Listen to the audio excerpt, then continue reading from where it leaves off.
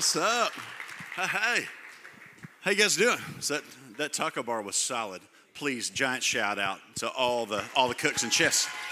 Yes and amen. Come on. What's up? Hey, my name is Curt. I am 40 years old, and I realized on the way over here, it hit me as I was driving here. Okay, I started doing campus ministry at UK in 2004, which means that I think I've been a campus minister longer than most of you guys have been alive. Yeah, that was a little jarring, but that's also awesome because for real, I don't want to be like, oh man, I love praying for you guys. Like, guys, you don't understand that just when I look around this room, you have no idea. Like I got in my mind, I have these images of all these like elderly ladies and these awesome men of God who I know have prayed for you, who have spent years just asking God, like, hey, do a thing in the students at the University of Kentucky. Do a work. My favorite prayer that I've been praying over campus, even this past year, has been, God, don't do something so small that people would be tempted to blame us. Do something God-sized. It was so cool, even last year, it was my best bud's a guy named Zach, and we were just walking through a lot of life together, and he was going through this really tough season of just feeling less than in ministry, and we were like walking through what that looked like. And in the middle of all that, he was going to go speak at a chapel service at Asbury, and we were praying for that service. And I remember I was like on my knees with a big group of people praying that God would do a work as he was speaking at chapel, mostly just because his heart had been going through so much. And he stands up to speak. He finishes his sermon. He sits down and he texts his wife. He says, "Lay it a stinker. Be home soon." And then God did something in that room. And about 18 or 19 students stayed, and they kept staying, and it lasted for 16 days. And it shook things up in our nation and raised the level of expectation that people have for Gen Z and what God's going to do.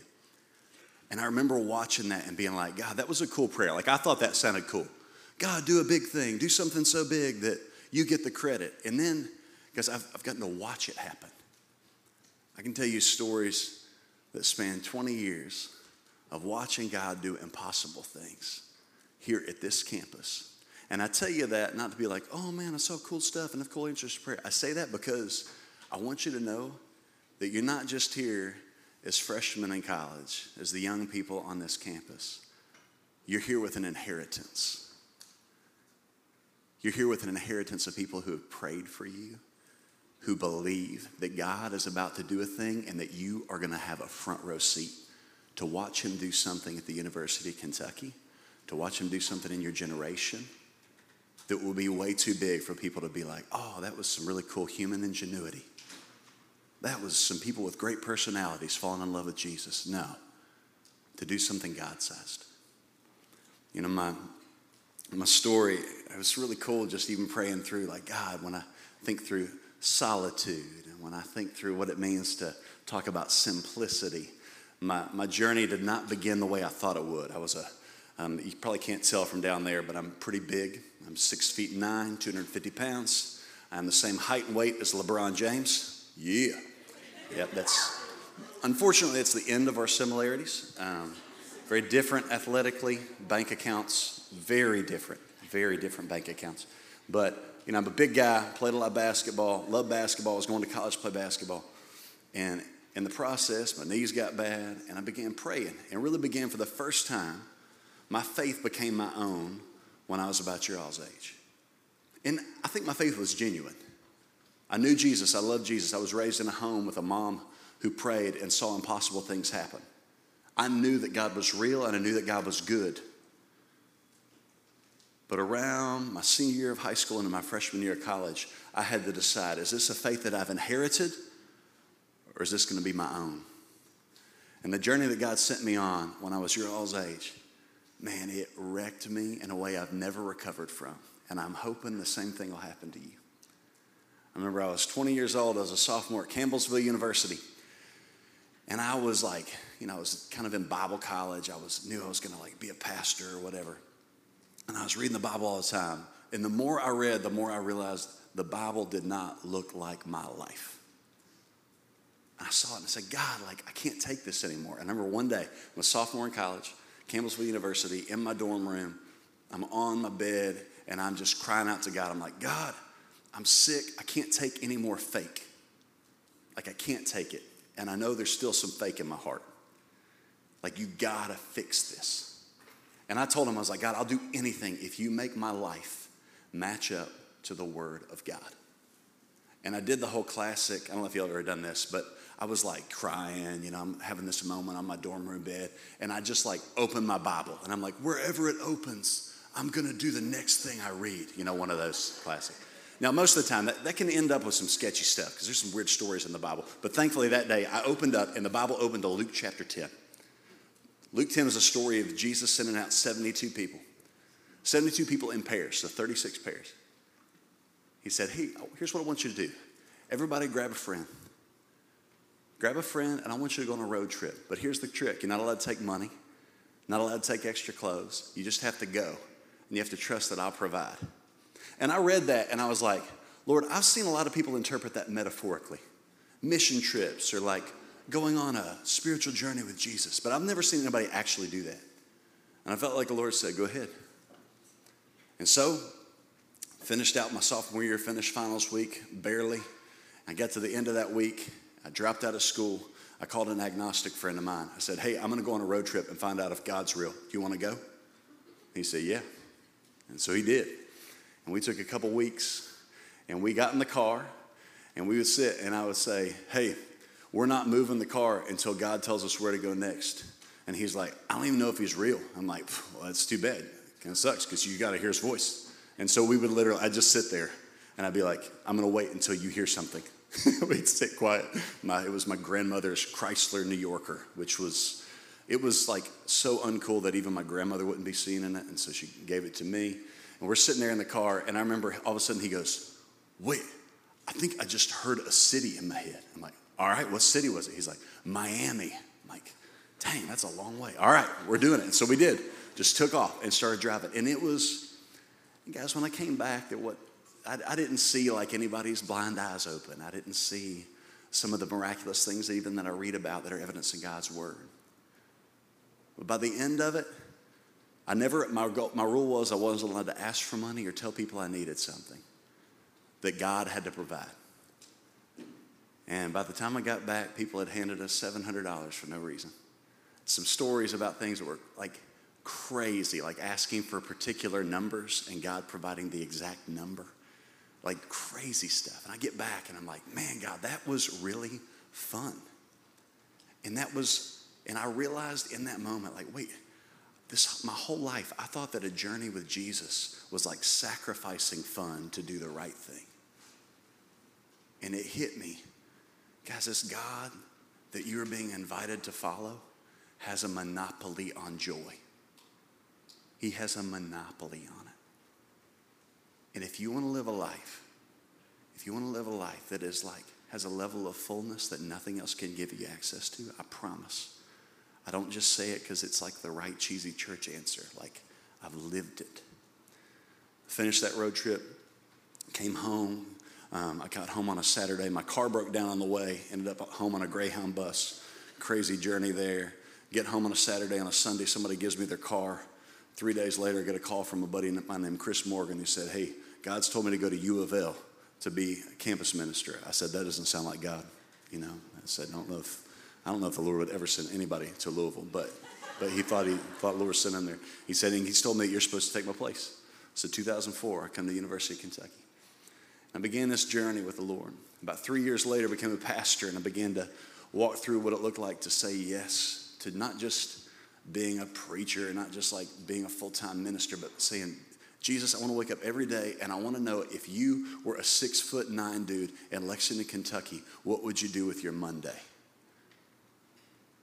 And then beginning to fill in the blanks, slowly but surely, learning who he is and how he is.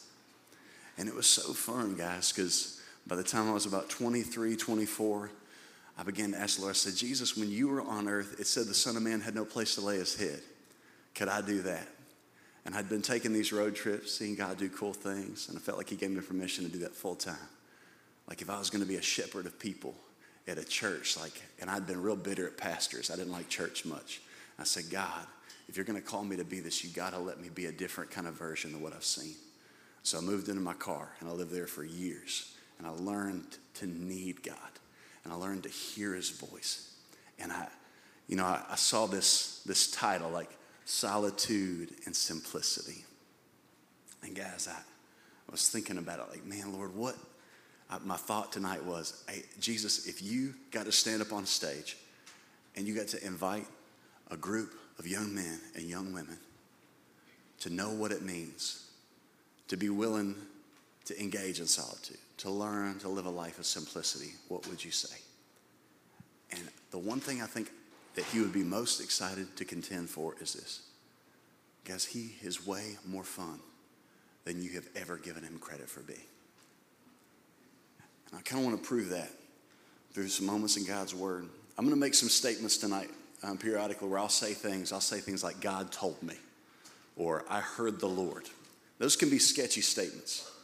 The problem is, the only thing sketchier than somebody saying they hear the voice of God is trying to live a biblical lifestyle and never hearing him.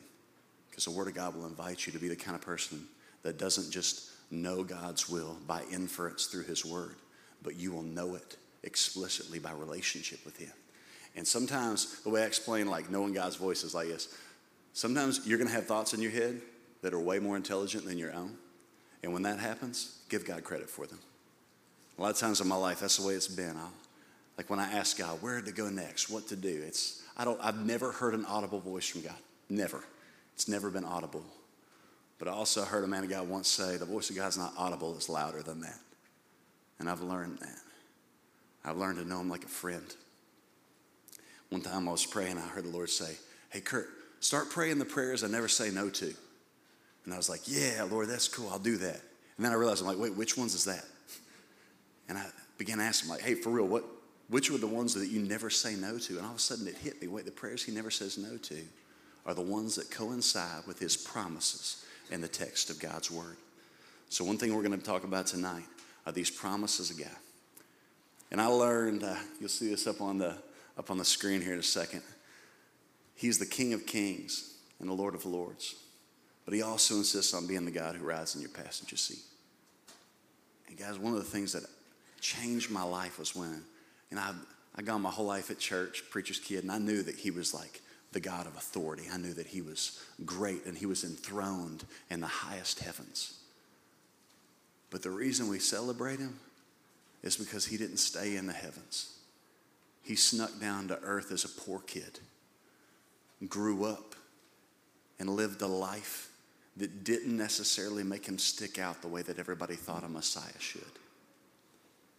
And while he is enthroned, guys, he cannot wait to be the God that rides in the passenger seat of your car, the God that sits next to you in every class, the God that never leaves and never forsakes, as his word says.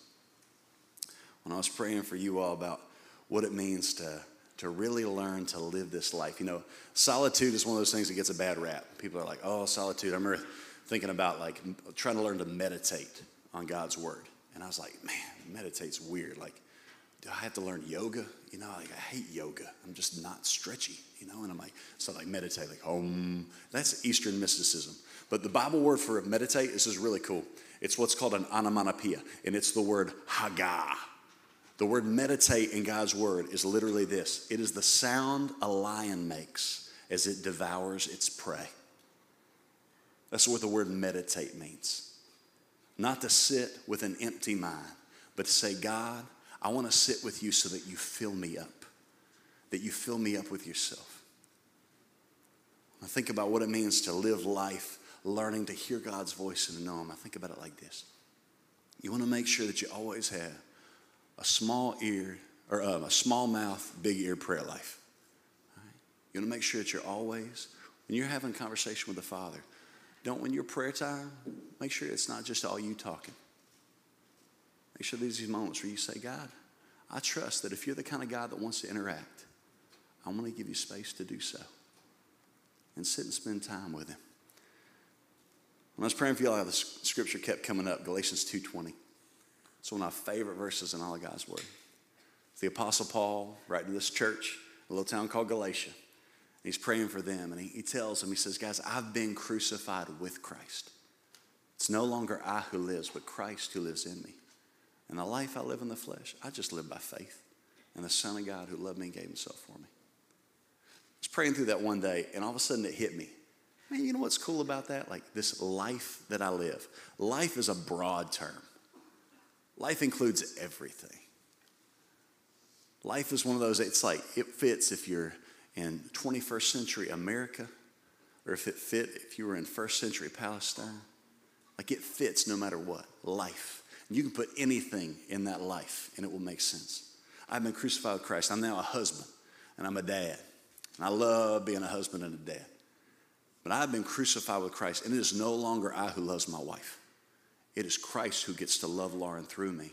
I've been crucified with Christ. It is no longer I who plays a whole lot of baseball in the backyard with my little boy Win, but it is Christ within me.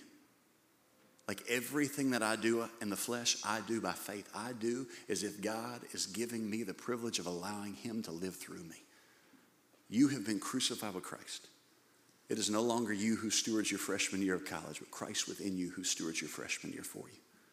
You have been crucified with Christ. It is no longer you who has to figure out what to do with the rest of your life, but Christ within you who will empower you, encourage you, equip you, and is more excited about telling you about his will for your life than you're going to be about finding it out.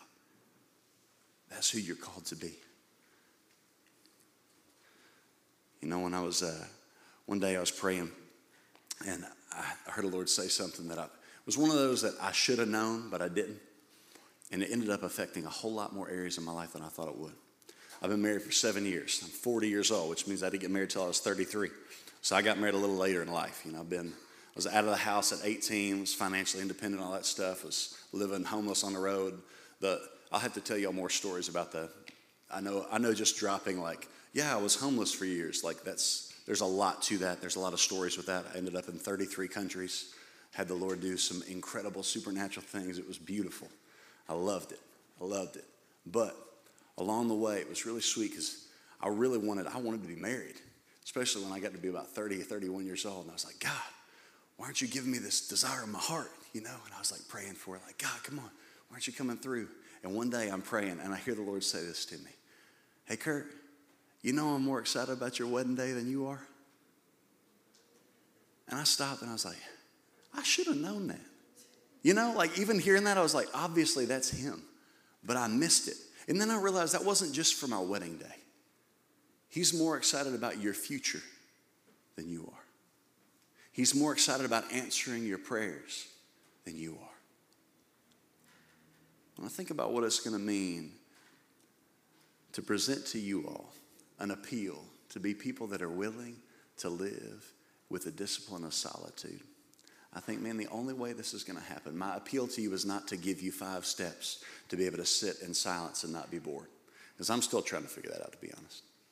It's not to like teach you, do this 5 minutes today, 6 minutes tomorrow, 7 minutes the day after that. All those things are fine. And I think there's lots of great stuff that you can look up and you can find from teaching from incredible men and authors throughout men and women throughout the years, throughout church history.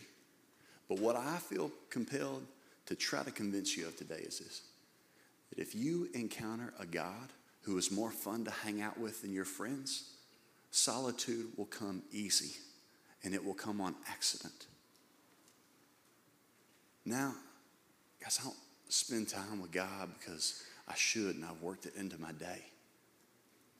I do it because my chest hurts when I don't. Like for real. That's not I'm not some spiritual giant dude. Like I got lots of stuff that my heart is still working on, like so many ways. I tell God, one of the prayers I pray most often is, God, I cannot believe that I'm still this unlike you after all these years. But the one thing that I can tell you without a doubt is that I love being with Jesus. I love it. Obviously so much that I'm a 6'9", 40-year-old man about to cry in front of a group of people. Because I'm telling you guys, there's nothing like being with him. When you get to know his voice and you realize that the God of the universe would humble himself to speak in such a way that you can hear him, it changes everything. it changes everything. He's more excited about your future than you are. He's more excited about answering your prayers than you're going to be about watching an answer. One of the reasons I get so excited about hanging out in this room, I've loved the ministry of CSF for about 20 years now, since I first stepped foot on this campus. And I've seen God do some incredible things here. I'm going to sing a song here in a little bit. This one that I wrote at CSF at 3 o'clock prayer years ago. And guys, I love what he's done here. But I'm even more excited about what he's about to do. Had a job years ago for Lifeway Christian Resources. And I got to run a prayer room for a ministry called Beach Reach. We go down to Panama City Beach during the 3 weeks of spring break, 3 weeks of college spring break. And we'd set up all the stuff in preparation the week before, and then we'd have 3 different groups come through. And I ran the prayer room. And I got to spend at least 5 to 9 hours with 700 college students. I did it 3 years in a row, and it was one of my favorite things I've ever done.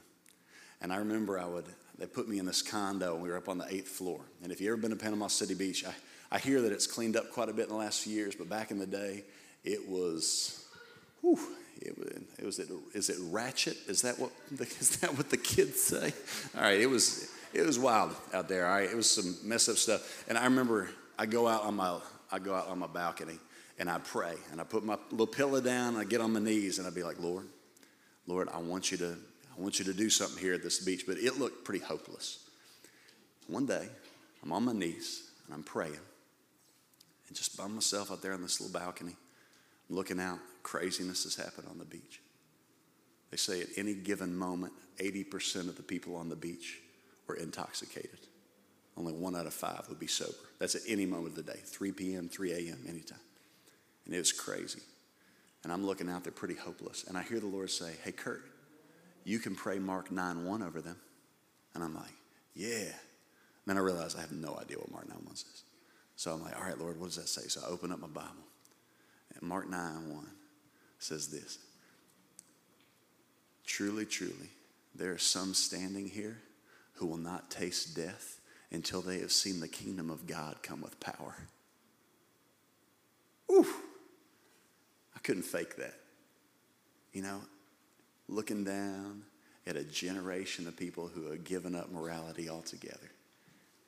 And I was thinking about just the hope that the Lord has woken up in me for what he's about to do. And I was thinking about it even driving in today. I live 4 minutes away, right down this road behind Joe Ellis. And as a short little drive on the way out here, I was just praying again. I was like, man, Lord, I can pray Mark 9:1 over them too. I can pray Mark 9:1 over every student that shows up at shift tonight. Truly, truly.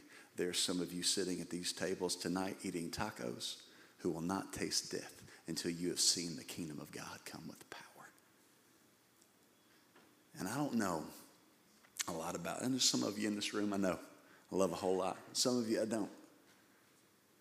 But the one thing that I know for sure, I know that every one of us right now is in some way, shape, or form committing the same sin. Ooh, that's kind of weird, isn't it? We're all cumulatively committing the same sin together. All of us right now are underestimating what God would be willing and able to do through us. You're all committing that sin, and so am I. And he has not given us the mental capacity to dream as big as he's willing to dream. But guys, if I'm going to talk about, my life got much simpler than I thought it would. I always, sports were easy for me. School was easy for me. I kind of thought I was going to be doing something very different than finding myself at 28 years old being a homeless man, waking up in my car on cold nights, needing the voice of God to tell me where to go next and what to do. And I could tell you that that's like, oh, that was a cool way to learn solitude. But guys, learning to live in solitude and simplicity, to me, those were just means to a greater end. They were just the bait that God used to want to turn me into a man who knew him like a friend. And I don't know where you're at tonight. And while I can assume that every one of us are underestimating what he'd be willing to do, I can also know this. God is more excited about being your friend than you are about being his. And that sounds simple. But if you learn to have a friendship with an enthusiastic God, not just a distant God, not just an authoritative God, but if you learn to have a friendship with a God who is enthusiastic about getting to know you, I won't have to convince you to prioritize solitude. You will yearn to spend time with him, to get alone with him, to know his voice, and to give up anything to find out how. It's not often that when somebody says, most of these lessons that I'm telling you are kind of spiritual lessons, like sort of heart issues, but I actually get to have a tangible, physical, visible proof today that God is more excited about answering your prayers than you are about seeing him answer. And it's this guitar right here. Now, this guitar probably doesn't look that fancy or crazy to you guys, but for some reason, and this is bizarre to me, but this guitar is $12,000. $12,000. But it was free for me. I got it for $0, which is exactly the number of dollars I could afford when I got that guitar, which is great. So please do not steal it and try to Facebook Marketplace it. I will find it, and I will body slam you. But yeah, that's right. But this guitar, I love this guitar. It's called a McPherson. It's built by this dude here in America, whatever. It's fancy and nice and all that stuff. But I was playing an old 12-string guitar years ago, and I kept it in my car with me when I was on the road. So it would be in there when it snowed and iced and all that. And that thing got bent, all out of shape. It was, guitars are made of wood, and wood warps when you don't take care of it. So I told somebody one time, I remember putting that thing on the stage at church, and it looked like it had scoliosis, like that. The neck was just like bent. It was terrible. It would never stay in tune. And one day, I sing at a church, and I put the guitar down, and I just began whining to God. Like, God, I'm playing this janky guitar, and I'm playing it for you. I'm like, I need a nice guitar. And I start like whining in prayer. And immediately, the Lord stops me. And I hear him say this, Curt, have I ever left you without something you need? I said, nah, never, Lord, forgive me. And immediately a scripture popped in my head. And I love when I think I'm hearing God's voice, if immediately a passage of scripture pops in my head, because then it confirms that I can know for sure that's him. And it was Psalm 34:10. You'll see it up here on the screen. Young lions suffer want and hunger, but those who seek the Lord lack no good thing. I said, all right, Lord, I'm seeking you, and right now I'm lacking the guitar that I like. And I said, God, you know what? I'm good. You've given me everything that I need. I don't need anything else. And I remember I put it to rest. That day, it was done. I was content. 48 hours later, my phone buzzes. Got a text from an old friend I hadn't talked to in ages. He's actually a dude who met his wife here at CSF. He was a worship leader here at CSF years ago. And he texted me. I'd preached his wedding a while before, but I hadn't seen him in forever. And he said, hey, Curt, this is going to be random, but my wife and I just got a large inheritance. And we asked God what to do with the tithe. And the first thing he told both of us in prayer was, buy Curt his dream guitar. Will you let us? All right. So I said, yes, I will let you. I would love to allow you to serve me in this way. And so we go to Wilcutt's Guitar Shop right down the road from here. And I go through and I'm like, they're bringing all these guitars out and I'm playing all of them. And my buddy said, the only rule is you're not allowed to look at price tags. So I see this one guitar and I see the price tag. It's like $3,000. I'm like, nope, put that down. Like, no way we're getting that thing. And then they bring this guitar out from like the back. It doesn't have any tags on it, which should have been my first sign that something was up. And they open this guitar up and I play it and I'm like, my gosh, I've never played a guitar that sounds or feels like this. This thing's amazing. And the guy goes, yeah, it should. It's $12,000. I was like, oh, no way. I quickly put it back in the case. And as I'm putting it back, just afraid to touch it, my buddy goes, we'll take it. I said, no, we will not take it. We will not take the $12,000 guitar. We will not do that today. Mm-mm. And he's like, Curt, I told you you're not allowed to look at price tags. I was like, this is an exception.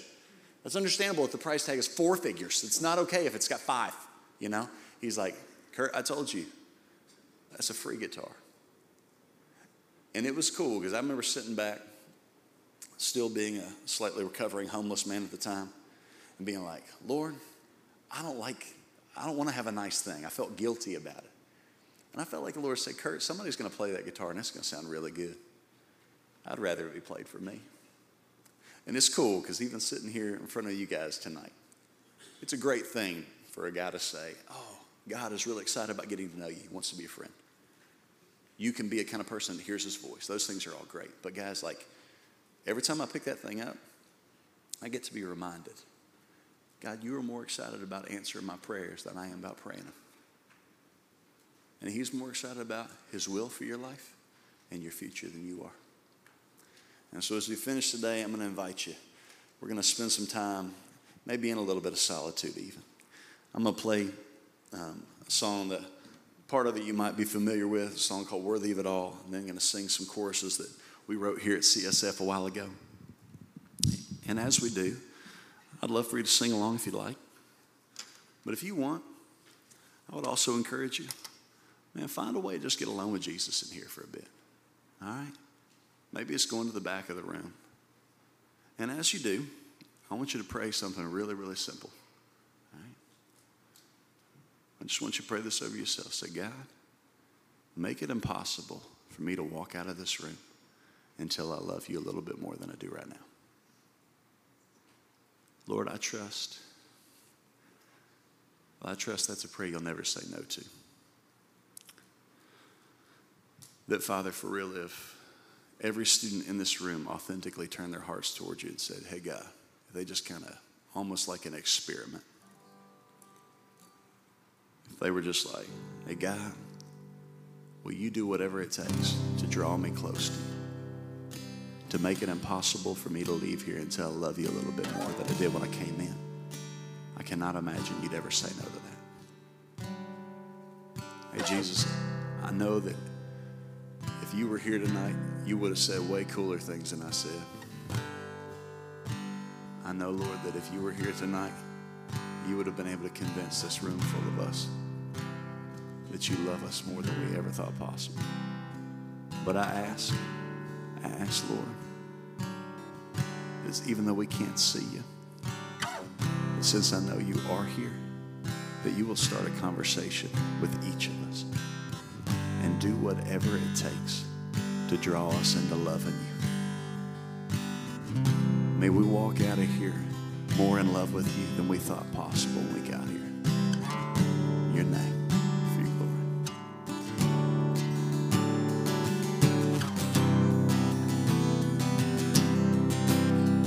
You're worthy of it all. You are worthy of it all. You are. For from you are all things. To you are all things. You deserve the glory. You are worthy of it all. You are worthy of it all. For from you are all things. To you are all things. You deserve the glory.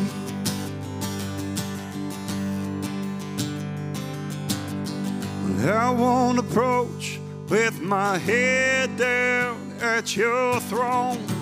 I'll come bold like I know it, like I know I'm loved. I won't approach with my head down at your throne.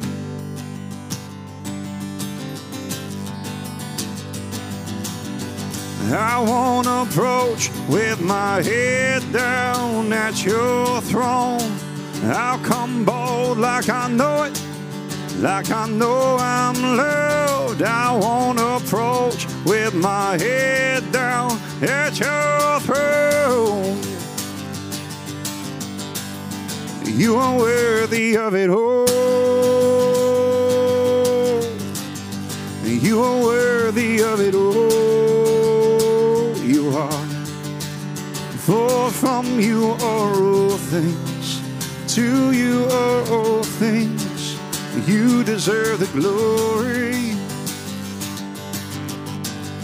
You are worthy of it all. You are worthy of it all. Yeah. For from you are all things, to you are all things. You deserve the glory. I exalt thee. I exalt thee. I exalt thee. Oh Lord, I exalt thee. I exalt thee. I exalt thee. Oh Lord.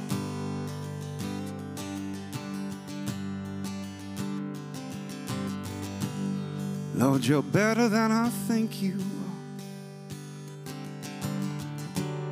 Yeah, you're better than I think you are. After all of these songs I sing and all of these words I say, you're still better than I think you are.